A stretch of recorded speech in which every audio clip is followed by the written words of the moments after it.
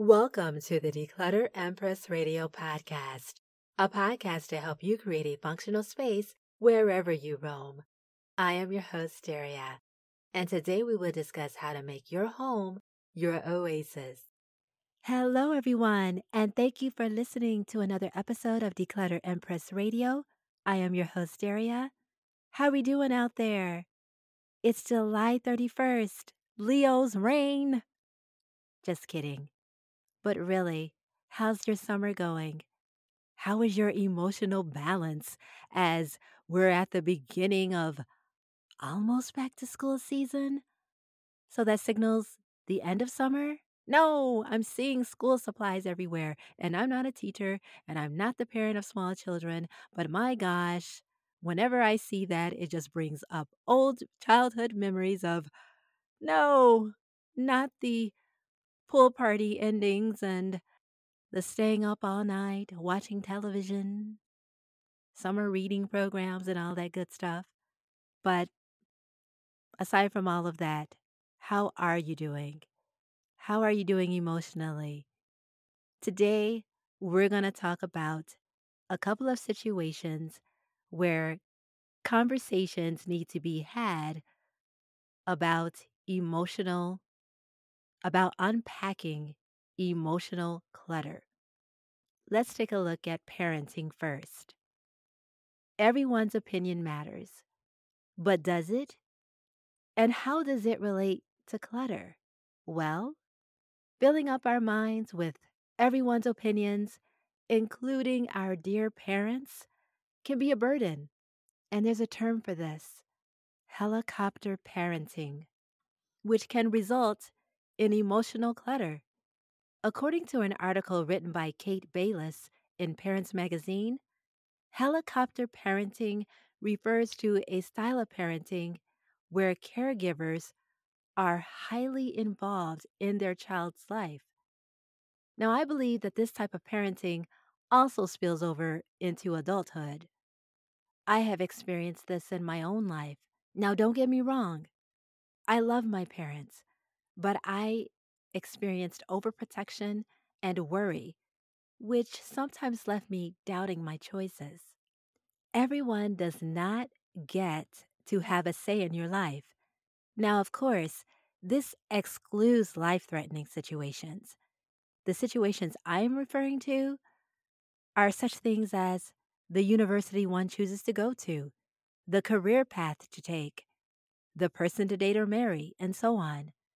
So the question is, when do we stop taking into account the opinions of those who brought us into this world? And what do we do when the helicopter parenting flows into adulthood, especially when they no longer have any stakes in making choices in our lives? Sure, do we value what our parents think as adults? Not at the cost of holding ourselves off from living the life we want. But here are some solutions. How can we quiet the opinion of others in our minds, including helicopter parents? Don't ask them. You may be thinking, but Daria, what about wise counsel? Listen, if your parents have expertise in areas that you need help on, such as finance, home purchasing, etc., by all means ask them.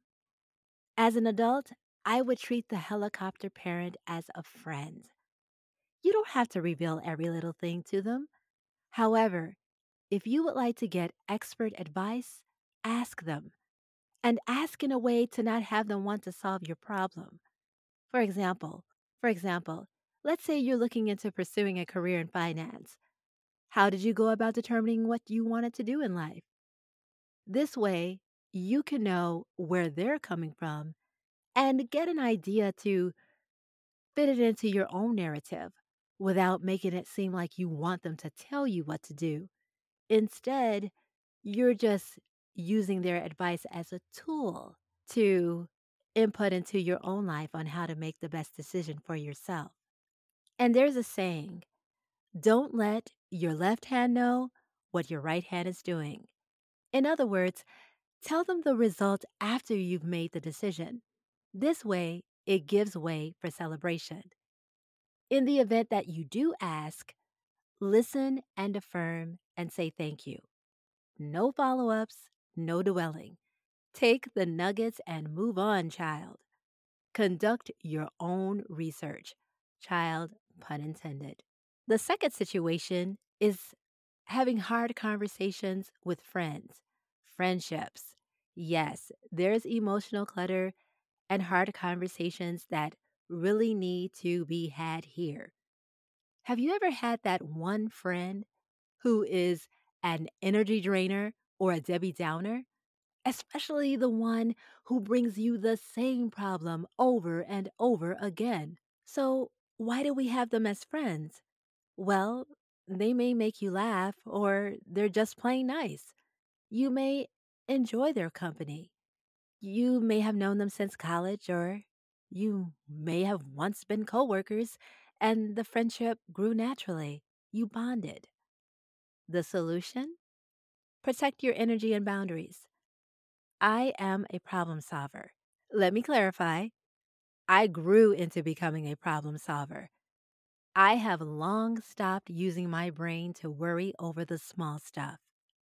I only dedicate my brain cells to solving problems and nothing more, and I do my best to protect my heart from worry. Concern? Sure. Concerns are a part of life, and we all have them. So, what do you do when that energy draining friend comes with that broken record sob story of a relationship that hasn't worked out for 10 years, for example? Have the difficult conversation. A couple of questions to ask in this example would be, ask, what do you want to see happen? Or what is your deadline for seeing the situation getting resolved? For you, you want to set a deadline for having this discussion. Your time is precious.